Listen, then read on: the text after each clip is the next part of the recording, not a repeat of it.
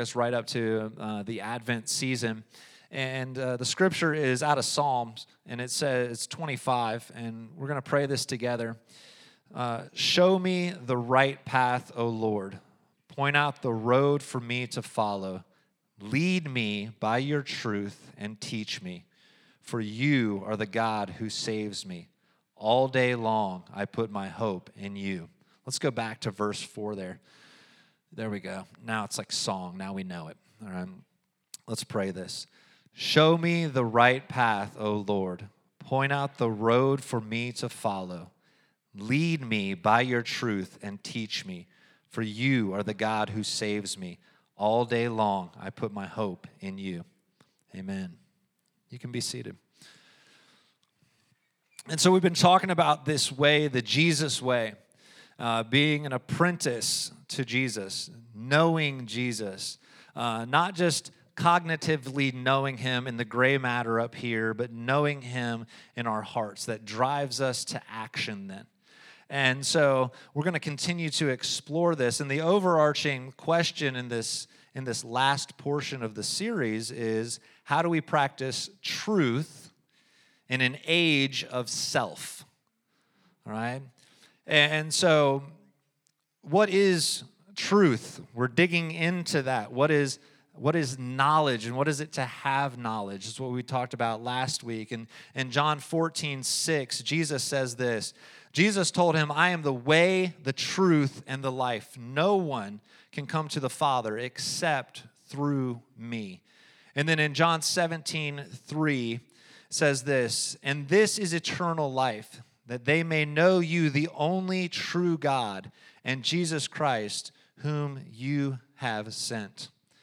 And I know I said this last week, but I want to tell you a quote. I'm reading an amazing book by a guy named Dallas Willard. All right, if you guys are looking for a quick read, do not pick up any of his books.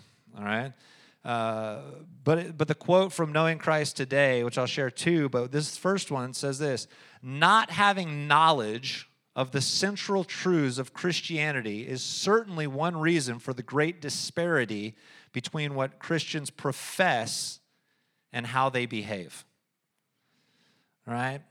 And so what is it to possess knowledge? We talked about that last week. To have knowledge of something is when we're representing it.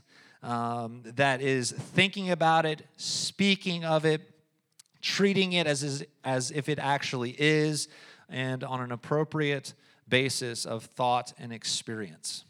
So knowledge involves this: truth and accuracy of representation. We talked last week about believing. Well, isn't believing the same as knowing? What did we find out? No, it's not. I can believe stuff that is not true. Right? I believe, like last week, I believe my lawnmower is full of gas. All right? So what do? I go and mow the lawn. And 3 strips down the lawn, I'm out of gas. All right? Or I can believe that my lawnmower is empty. What do? I go to the gas station and I get gas. All right? Belief pushes us towards an action. We said, well, what about commitment? Commitment is super important, right? That should be one of the things. Commitment. Well, what if I'm committed to something that it just means that I'm going, I've set a direction and I'm going in it. But what if I'm headed away from the things that's true? All right, we used the example last week. If we were all in the woods together, all right, and we're lost. I mean the deep woods, right? Not the woods like back here, like deep woods, forest. And we said, we're just going to commit to this direction. All right? Well, what if the road was the other way? We still made a commitment. We're just going in a different way than we need to. All right? And we talked about professing. You know? I mean, think about that. And this isn't a rip on the 90s, but man, we just wanted people to profess their faith. Say you believe in Jesus. I believe in Jesus. All right, you're good. Okay? And so profession, well, what can I can profess stuff that I am not committed to or believe in. Used the example last week in a historical context, the Crusades. Hey, confess Jesus or I'll kill you. Jesus. All right. I am not committed to it or believe in it, but I confessed it or I professed it. All right? And so do these things, do belief and commitment and profession have their roles? Yes. But the thing is, they have to be seated in knowledge, in knowing that has truth and accuracy. And there is a unique body of knowledge in Christianity. C.S. Lewis says, it doesn't need a special education to become a Christian because Christianity is an education in and of itself. And so when we talk about being a Christian, being a follower of Christ, I like to talk about it in this way, is being an apprentice to Jesus. Because an apprentice is somebody who follows the action of the one who they're learning from. And so there's action involved. Again, we don't say, there's all these works that you have to do. All right? Here's what I found. The deeper I'm in relationship with Jesus, I want to do them. I don't feel like I'm being forced, like I have to wake up and do this. It's something that I'm in a relationship with Jesus. I'm going to read you 2 11-verse passages. Can you hang on with me this morning? Anybody? Already sleeping? All right. This comes out of the book of Philippians. This is Paul writing here, and I'm going to read you out of the New Revised Standard Version. And it says this, "Finally, my brothers and sisters." We got it? Okay, good.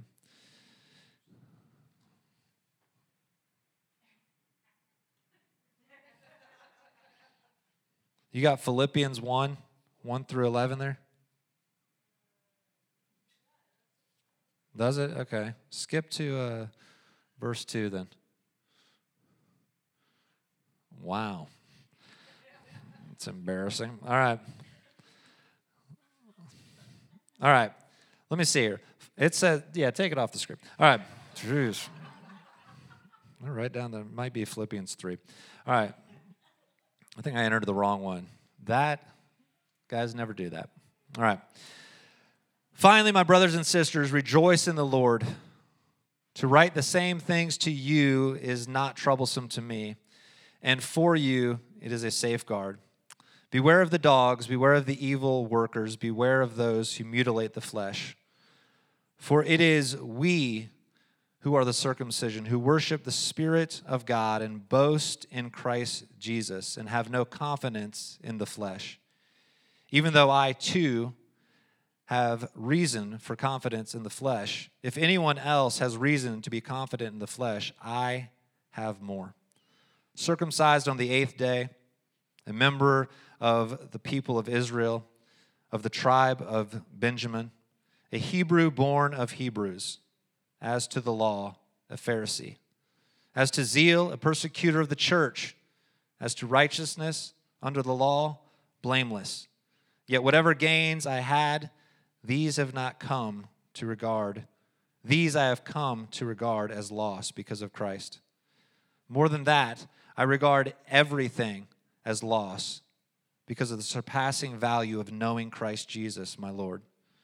For his sake, I have suffered the loss of all things, and I regard them as rubbish, in order that I may gain Christ and be found in him, not having a righteousness of my own that comes from the law, but one that comes through faith in Christ, the righteousness from God based on faith. I want to know Christ and the power of his resurrection and the sharing of his sufferings by becoming like him in his death. If somehow I attain the resurrection from the dead. And here's what I want to say about this passage. Philippians 3. Yeah, thank you. Yeah, I'm reading that and I'm like, bless the Lord. Did you pull up 3? Did you change it? Were you able to?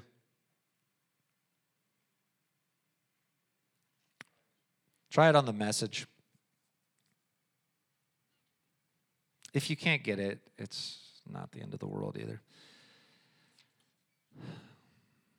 I like to keep things strictly professional around here. Okay? You know who entered in those scriptures too? Me. All right. There we go. So, here we go. This is from the Message. All right. Starting in verse 1. If it appears up there, great. If not, great. And that's about it, friends. Be glad in God.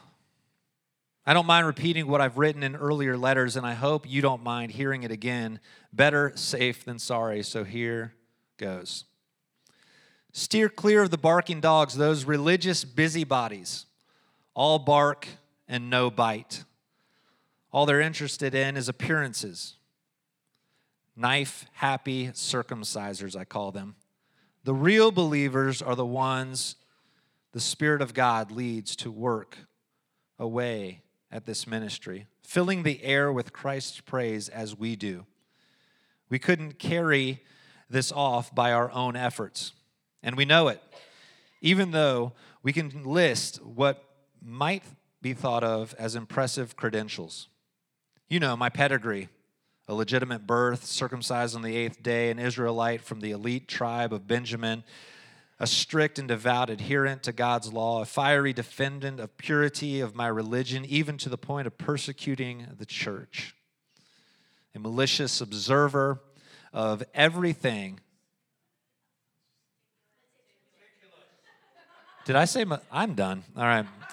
If anybody would like to come preach, I would love for you to do that. Malicious. Well, he was a malicious observer. All right, a meticulous observer of everything set down in God's law. Pause for a second. I'm glad that was up on the screen, and you guys could correct me. A malicious. Whew. All right, here we go. The very credentials of these people are waving around as something special. I'm tearing up and throwing out with the trash, along with everything else I used to take credit for. And why? Because of Christ. Yes, all the things I once thought were important are gone from my life compared to the high privilege of knowing Christ Jesus as my master. Firsthand, everything I once thought I had going for me is insignificant. Dog dung. I've dumped it all in the trash so that I could embrace Christ and be embraced by him. I didn't want some petty, inferior brand of righteousness that comes from keeping a list of rules when I could get the robust kind that comes from trusting Christ, God's righteousness. I gave up all the inferior stuff so I could know Christ personally, experience his resurrection power, be a partner in his suffering, and go all the way with him to death itself. If there was any way to get in on the resurrection from the dead, I wanted to do it. Philippians 3, 1 through 11.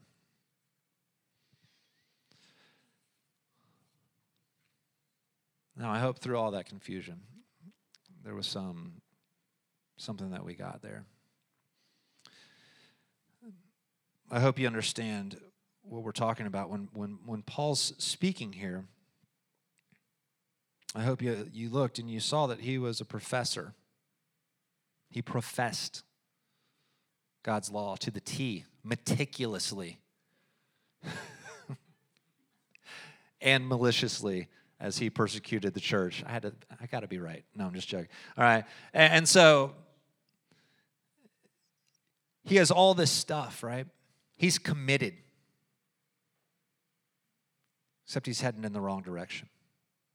He's professing. But the things that he's believing in aren't true. Right? Persecuting the church. He's saying, no, Jesus, this isn't real. And so what does he do? He says, well, once I knew Christ, I threw it all away. counted it all as loss compared to knowing Jesus and the power of the resurrection.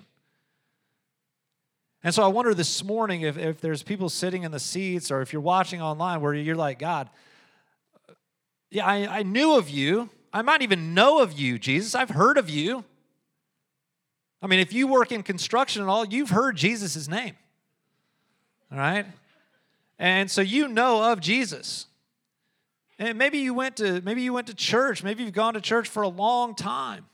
But here's what I'm convinced of. I went to church for 19 years before I knew Jesus.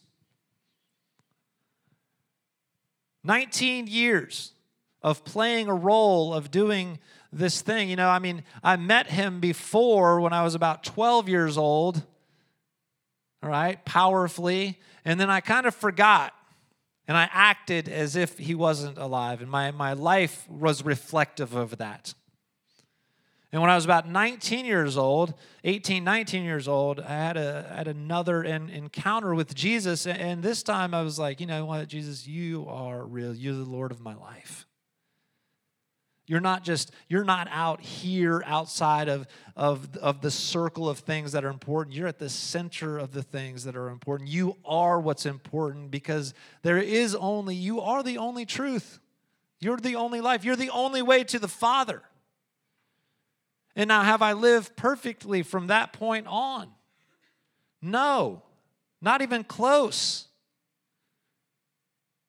But I know that there's grace and mercy. I know this, that I will count all things as rubbish as compared to knowing Jesus. And what do I know about this? I mean, Dallas Willard says this about knowledge, and here's what I want to be sure that you understand. I'm not just talking about knowing Jesus in your mind. I'm talking about knowing him in your heart, knowing that there's an historic body of Christian work that is real, that Jesus isn't a fantasy. When we talk about Jesus, we're talking about a real living human being that came to earth, born of the Virgin Mary, lived a perfect life, was raised up, did the ministry of God, did what the Father told him to do, heard what the Father was saying, was crucified, was then resurrected 3 days later so that we can live and be free. Like Josh said, without Jesus' crucifixion and resurrection, we don't have Christianity. And so knowledge where we're going to then behave in a way that changes the way that we approach the world. Next week, we're going to talk about reality, what reality is. And I believe this, some of us are living in a false reality, and I'm not talking sci-fi here, all right? I'm talking about the reality of Jesus Christ. Because here's what we can do. We can live a life that is just full of death, or we can live a life that is full of life. Willard says this, knowledge alone is never enough for human life. Did you guys see that when we were reading Philippians 3, 1 through 11? Paul was a scholar of scholars. He knew. Willard says knowledge is never enough for human life, of course. That is itself one important genuine fact of Christian knowledge. That knowledge is not enough for human life. And by itself, apart from adequate moral teaching, read the Gospels, read Matthew 5, 6, and 7, called the Sermon on the Mount. And discipline, a word we don't like, so we change it to practices, all right? We practice these things, and these practices, of course, are based upon knowledge. If that's all we have, though, is just knowledge alone, what does it do? It puffs us up, right? Paul talks about this in 1 Corinthians. If you just have knowledge, you're just puffed up. Well, what does puffed up mean? Well, I got Jesus and you don't. So forget you, buddy. Right? It's very Jesus-like saying. All right? Said no one ever. And so here's what it is. Paul's got it all together. If anyone can boast, I can boast, he says. You ever feel like that? I have Jesus. Therefore, I can boast. Have any of you, and you don't raise your hand just for embarrassment's sake, have any of you been like the good Pharisee who is looking over at the person that is acting crazy, beating his chest and repentant before God and said, at least I'm not as bad as him? Yeah. One hand went up. I will not tell you who it was. But it's the truth, right? How many of you guys been driving along? Oh, thank you, God, I'm not as bad as them. Right? And if you're laughing, you know you have. All right? I mean, man, like, how many times a day? God, thank you for, you didn't make me like them. Well, what? That's kind of puffed up. I just want to encourage you guys this morning. Same verse that I've been encouraging people with for a long time is this. Like, Jesus didn't strive, didn't grasp for, didn't long for this power that he had. Matter of fact, he lays it down to become a servant. Our first act in being an apprentice of Christ is to die. Hold up one second. You're telling me my road to becoming more like Jesus is the first thing I have to do is die. That seems reverse. That seems upside down.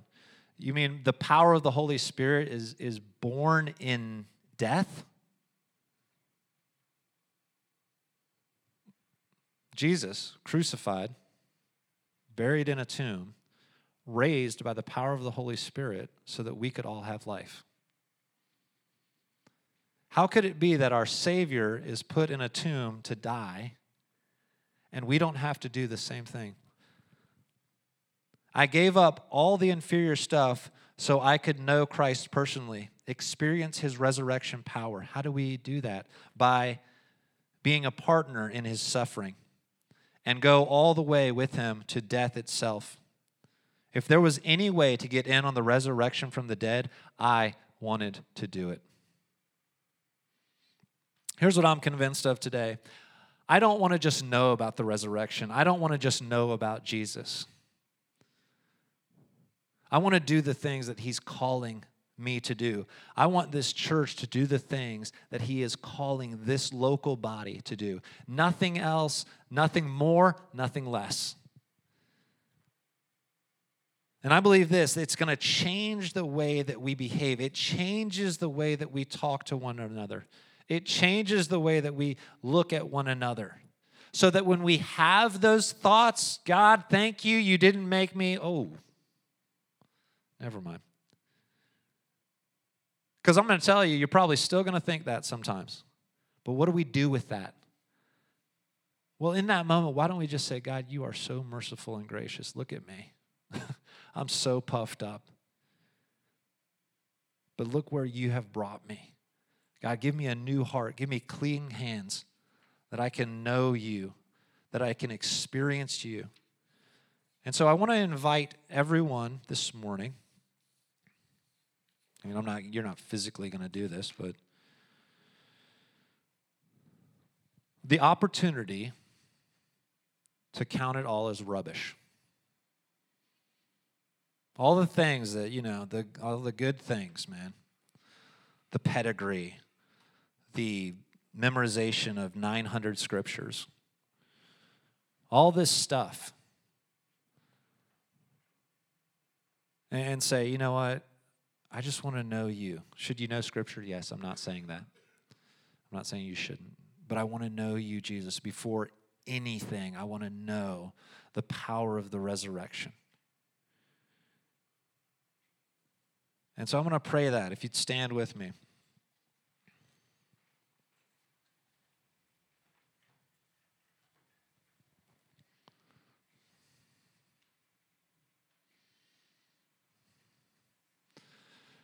Because here's what I know, that we can play games. Played games for a long time. And we can say, God, I want to know of you. But this morning I would ask, God, I want to know you. I want to know the power of the resurrection that is born out of even death. Death to self so that I can be more like you. And so let's pray. God, firstly, thank you for the opportunity to be in your presence. That you are always with us, and that we truly are in the palm of your hand. And God, I pray that we would recognize that.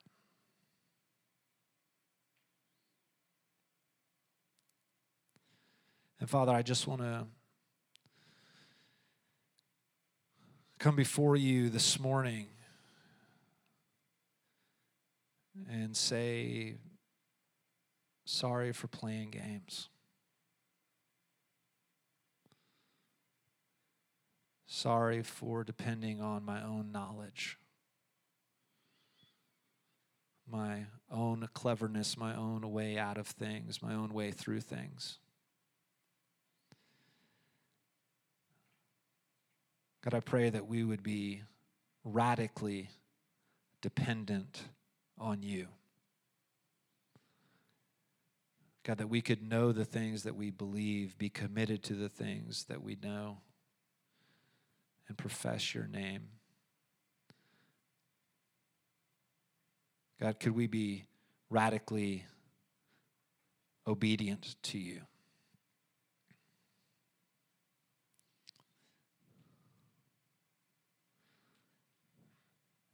And I just want to say this to some people in the room is this, and really to everybody is this. God knows you. Okay, and here's what I don't want you to get a picture of again. I don't want to get a picture of you under a magnifying glass and God has a Thor hammer and he is ready just to pounce. Here's what I'm saying. He knows your heart and the things that you need to be radically obedient to and the things that you're being radically independent from God right now. He knows that, and I don't want that to come as like a judgment statement. I want it to come as an observation that the Father has mercy on you and loves you and sees you and doesn't want to leave you as you are, but wants to transform you from the inside out. And so some of you, you have this great head knowledge of Jesus, but the relationship with him, it's lacking. And so, what are we going to do with that? And so that's what I want to just pray now is, Father God, radical obedience to you. Radical dependence on you. The things that we are holding on to, that we are trying to control, would we give to you so that we can be more like you?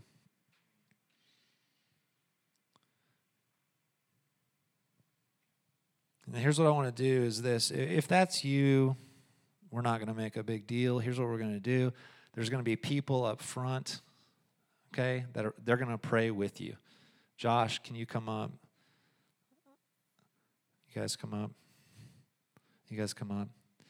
Here, this is what I'd love to encourage you with this. These are fellow, strugglers, all right? We're on this journey together, but we want to pray with you about the things that are going on. And if that's resonating in you and you're saying, God, yeah, I want to not just walk after you. I want to run after you. I want to be radically dependent on you. We want to pray for you this morning. And I want to encourage all of us as we leave these four walls, this church building, that there would be an understanding that when we leave, and right now, you are the church. Okay, you're not at church. Sorry to disappoint. You're at a gathering of believers, all right, or people that are maybe interested in Jesus, but followers and apprentices of Jesus that are going out. And as we go out, we are the church to our community. No pressure there, but you are Jesus to the people that you interact with. So do you understand in that statement alone, it's like, oh, that's highly pressured. It's not highly pressured if I'm radically dependent on God, because Jesus' yoke is easy. And so just go out, be Jesus to the people around you. Who is this man? I'm just kidding. Come up here. Come up here. Are you coming up here? Oh, and the worship team, the song we sang, Pour It Out. Did you notice there's a transition there? The first part is you're saying, God, pour it out. Pour it out. The second part of the song is, then I'm going to pour it out because you've poured it out in me. And isn't that what Andy's just saying here? God, we're saying, pour it out on us. Pour it out on us so that we can pour it out on you. And I think that song just fits perfect for what he's saying here. And let's just do that. Let's ask him to pour it out so that we can pour it out. Okay? So let's sing that and do it. Is that okay? Yeah. Well, if I said no now, I'd be weird. No, yeah, of course it's okay. Yes, perfectly okay. Yeah, can you imagine? Absolutely not. We'll see you guys next week. Okay. Yeah, let's do it. And then after this, I just want to say, during this, there's going to be people up here still that'll pray with you. All right. We believe this as we worship, we're inviting the presence of God. In that presence, God is going to move. If you have kiddos that you need to pick up, you can go grab those kiddos. If you need to take off. But we really do want to spend a little bit of time in worship and inviting the presence of God to transform our lives. So we're going to do that.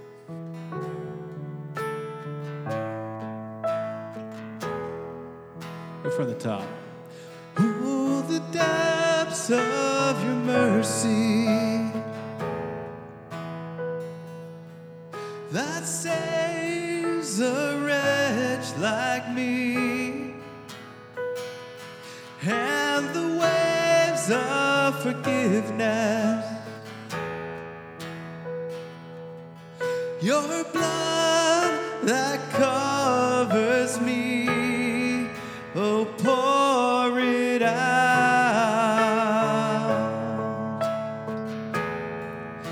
yes, pour it out, yes, pour it out,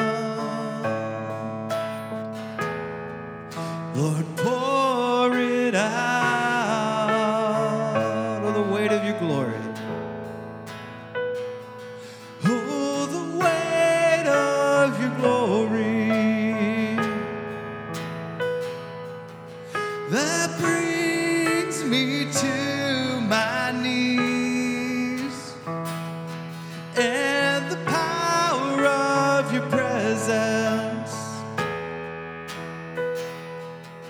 that heals and sets me free. Won't you pour it out? Pour it out.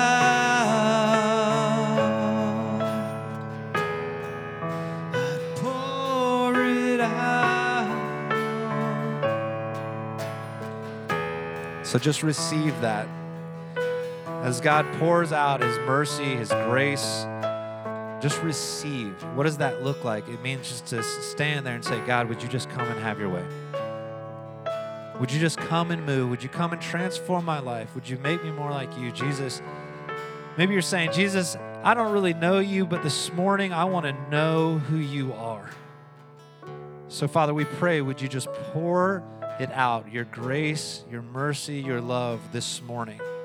Would you come and do the things that only you can do?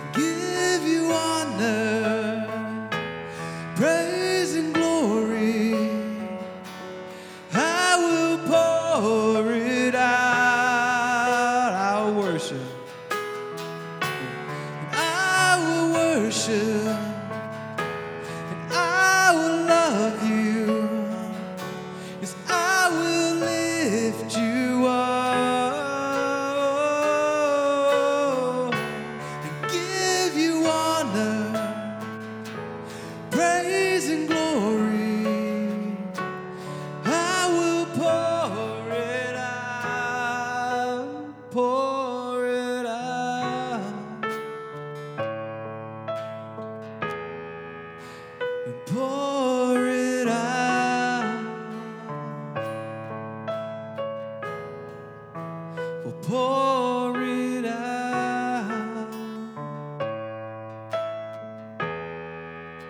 We'll pour it out.